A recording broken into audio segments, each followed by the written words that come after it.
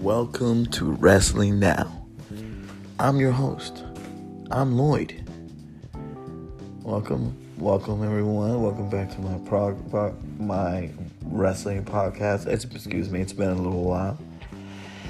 I want to talk about this week's Dynamite, which was simply that, Dynamite. We had the first match of the evening. It's so good to see him back. I mean, I knew he had it in him, and he definitely displayed what he had in his arsenal. Christian is back. Captain Charisma, ladies and gentlemen. Captain Charisma is back. Christian Cage. He wrestled against Frankie Kazarian. This was a very interesting match because Frankie Kazarian hasn't really been a singles competitor in never. So it's weird. I mean, yeah, he's wrestled maybe a few matches over the last 2 years or so of Impact. Of AEW's tenure. This is maybe the second or third match that he's ever wrestled as a singles competitor, and this one's probably the most memorable because Christian and him has so much chemistry since now I'm gonna say it, since Impact / TNA. Those two have wrestled over the years in that company, and they even tag team together. So it was good seeing that's why it was good seeing this first match, because it brought back so many memories. And then, there was a few things in this match that actually went really well. It was so back and forth, but mostly Kazarian, he definitely had the upper hand of this match. 3/4 of the match was basically his. And then towards the end, Christian tried to hit a few kill switches, and it was unsuccessful. The third one he hit. He tried. It was definitely successful. And it was really cool to hear the word kill switch or unprettier. I would have really gone with the unprettier, because that's the move I remember, but I guess that's a WWE thing, so he's not going to call it that. But the kill switch, he definitely used it in TNA and Impact / Impact Wrestling, so I'm definitely going to go with that, and that's fine with me. It's just so good to see him back, and it's a breath of fresh air once again in AEW. You got Paul White, you got Christian, you got Sting. So many things going on right now. Women's division right now is taking a step to the next level. Everybody needs to be tuning in to AEW right now, and now fans are coming back into the stands, and now we're gonna have fans back in Jacksonville every Wednesday now, and even moving forward, even during their pay-per-views. Same thing with the WWE and just about every wrestling company. So, by the way, this was Christian's first match in 7 years. He did come back to the WWE. He did wrestle over there, but he only wrestled in the Royal Rumble, and that was it. And they never gave him another opportunity to do anything else again. That's why he moved to AEW. I'm so glad he did this. And like I said, it was a great match, and Christian won the match. He won his very first match in AEW, and that was awesome. Then there was this little vignette with Sting and Darby Allin walking around in the middle of the night. And during this vignette, kind of a promo about Matt Hardy and how they don't care about any of his money, and they don't care about money, and he's evil, and he's like the devil, and they were just dumping money off a bridge, and it was really fun to watch. That was a cool part of the show. Cody versus QT Marshall was the next match. QT Marshall didn't have an entrance, which was the first in a very long time. He was a jobber.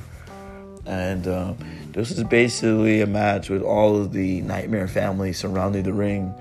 And it was cool. And Arn Anderson was the special guest referee. And this was a really intense match because you could see it in QT Marshall's face that he was just, he was all business. I don't know. He had little passive aggression against Cody Rhodes and everyone else outside of the ring of the Nightmare family. So I knew something was going to happen, And just when I knew, I knew, my instincts were right, QT Marshall turned on everyone. He turned on Arn Anderson and punched him right in the face. Wow. During the match. Right toward, like 3/4 into the match. Halfway into it. And then, next thing you know, he goes turning on Cody and Aaron Solo and Anthony Ogogo and Nick Camarado all turn on the rest of the Nightmare family. Beat the shit out of everyone. It was the most intense thing I've seen in AEW in a very long time. It was actually really cool. It's finally opened our eyes and made these hunky-dory babyface stables don't look so strong anymore. It looked like they're definitely weak. Inner Circle, they weren't a babyface stable, but they were a heel stable, and they got exposed to the point where their weaknesses, they had weaknesses, and so did Cody's. And his was a babyface, the very same, just like MJF and Chris Jericho, except that it was Cody and Dustin and QT Marshall who were having the problems with QT. So this shit was crazy, man. And it was just like an all-out brawl, but no, it wasn't really a brawl. It was more like a maul and a beatdown because they all beat the shit out of like all the everyone else. Aaron Solo, Anthony Ogogo, like I said, QT Marshall, Nick Camarado. Beat the shit out of everyone in the Nightmare family. And then just when they were about to pile drive Cody Rhodes onto a steel stairs, you had Red Velvet come out there and make the save.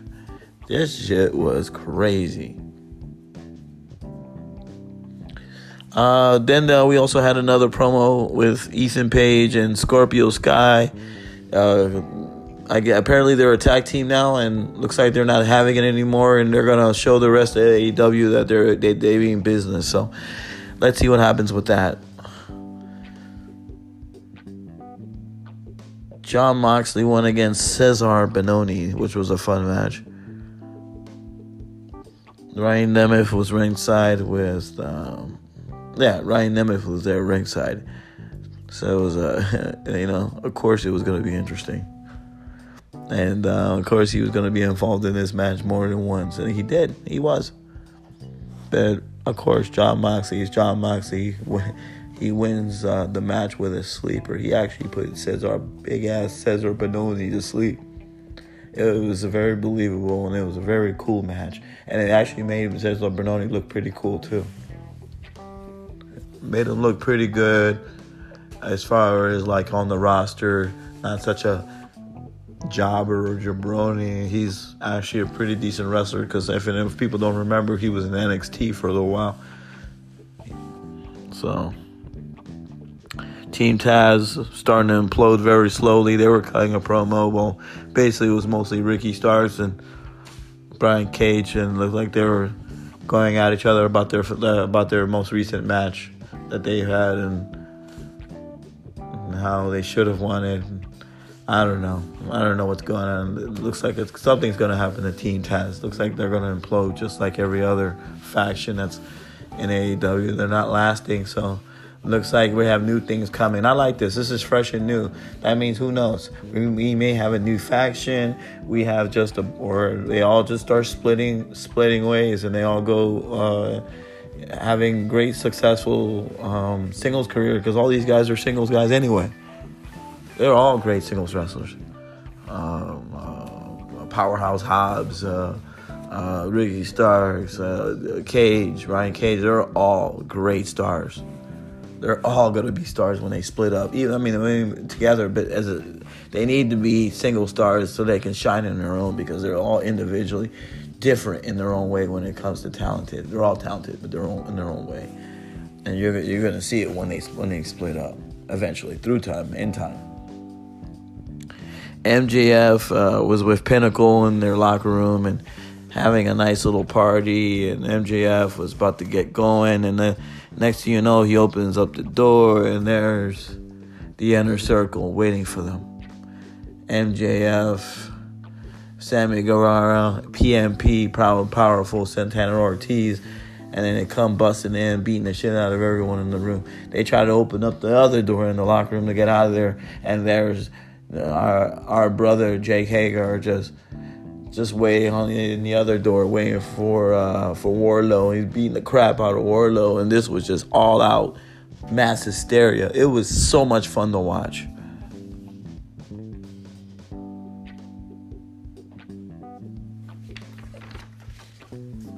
Then we had Don Callis making the Bucks feel guilty about this whole situation with Kenny Omega. I don't know. I mean, it's cool and everything. I bet. Are they a crew? Are they not a crew? But it looks like they're not, because the Bucks looks like they're taking a different direction. And Don Callis is actually instigating this whole thing and making sure that Kenny Omega and the Bucks are not friends anymore. I don't know why, because Kenny Omega looks like he wants to still be friends with him, but it's not working out because of Don Callis. He's the thorn in everyone's side.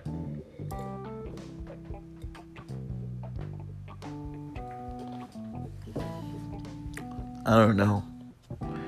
Then we have, but that's to be continued until we finally see the Bucks versus the Good Brothers in an actual tag team war for the tag team championships, both on the line.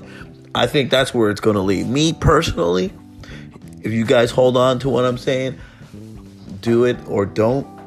But I have my instincts about certain things like this. I have a feeling this is going to turn into maybe a unification, or just an all-out, these guys are going to be belt holders from other companies, the Young Bucks, or the Good Brothers. Who knows? But I have a feeling it's going to be the Young Bucks. Of course, it's AEW. I have a feeling they're going to take the Impact Tag Team Championships away from the Good Brothers, and they're going to be on both shows eventually. And let me tell you something. And then that's eventually going to happen when they go to Thursdays. So that way, on Wednesdays, they can do what they're doing now, doing their bit, and then continue everything on Thursday, and then tape live on Thursdays, and then bam, then you have two successful shows with continuity, and they're both working together for the same good for both companies, getting each company over. Come on, man. How many...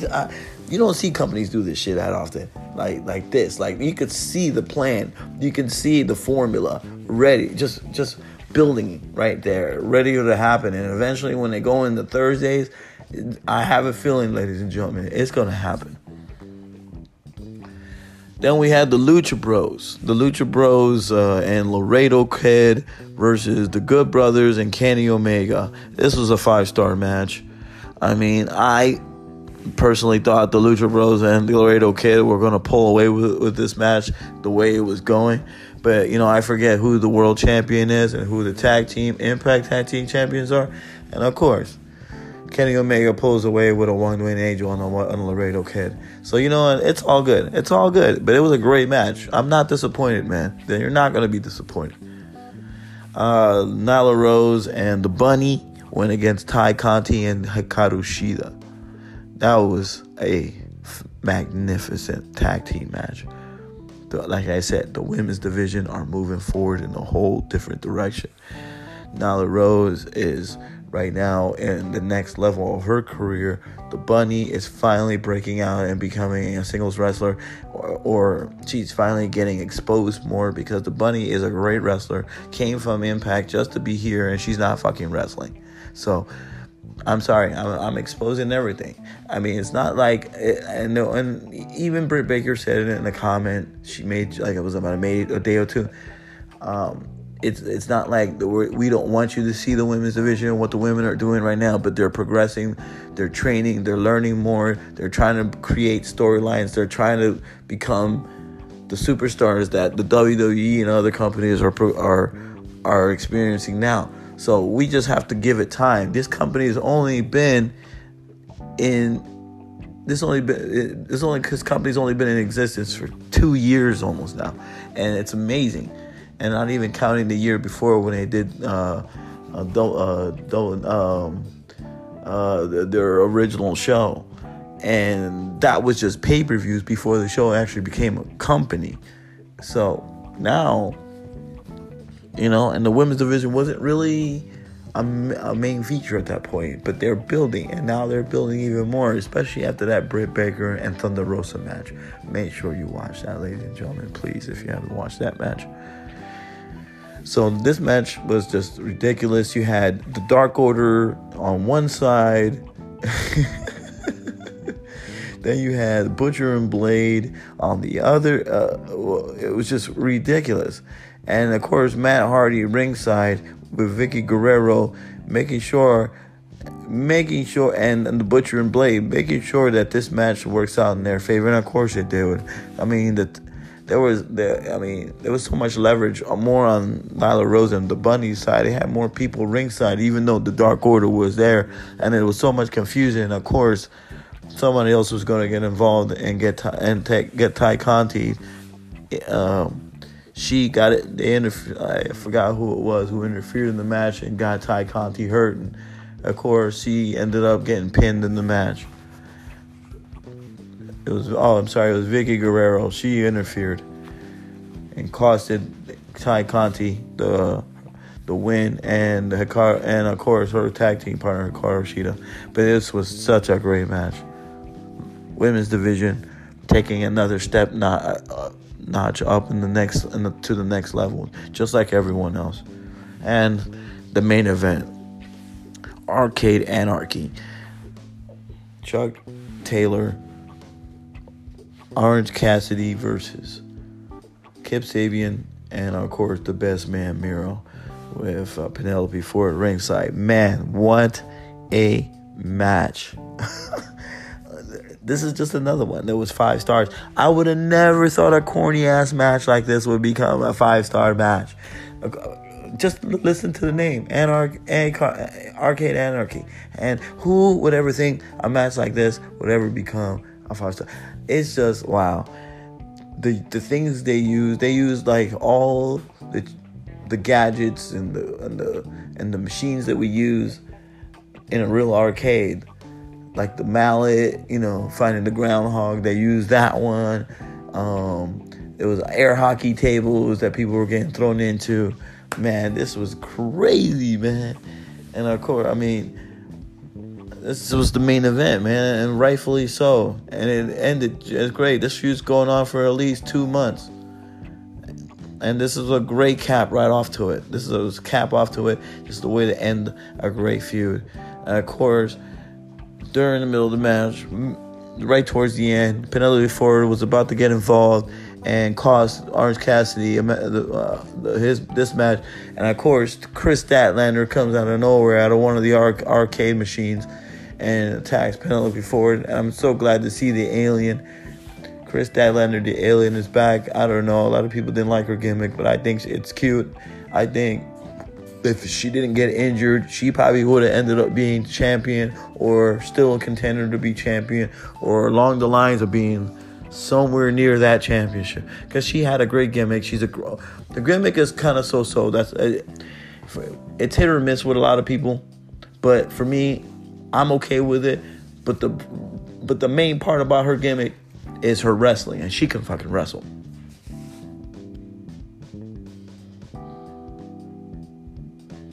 So, and once this match was in towards the end, looks like Miro had charged Taylor down and out, and it was basically over.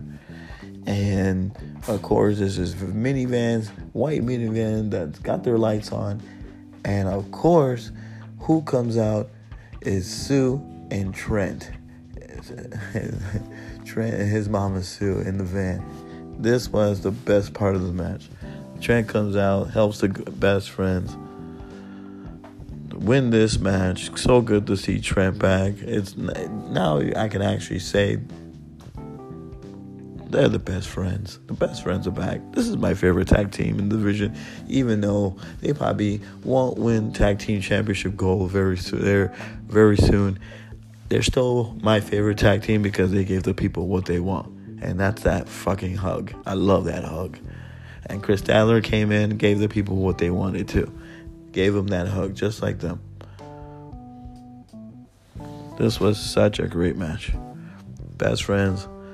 Of course, They won, and this was great. Oh, man. I can't wait for next week. I mean, yeah, AEW Elevation and AEW Dark is a little extra for me. That's like almost nearly 4 hours of TV content in 2 days. It's kind of hard for me. It's going to be hard for me to try and to do a post show about those right now. But I will definitely give you a post show when it comes to AEW Dynamite. Thank you so much, guys. Thanks for tuning in.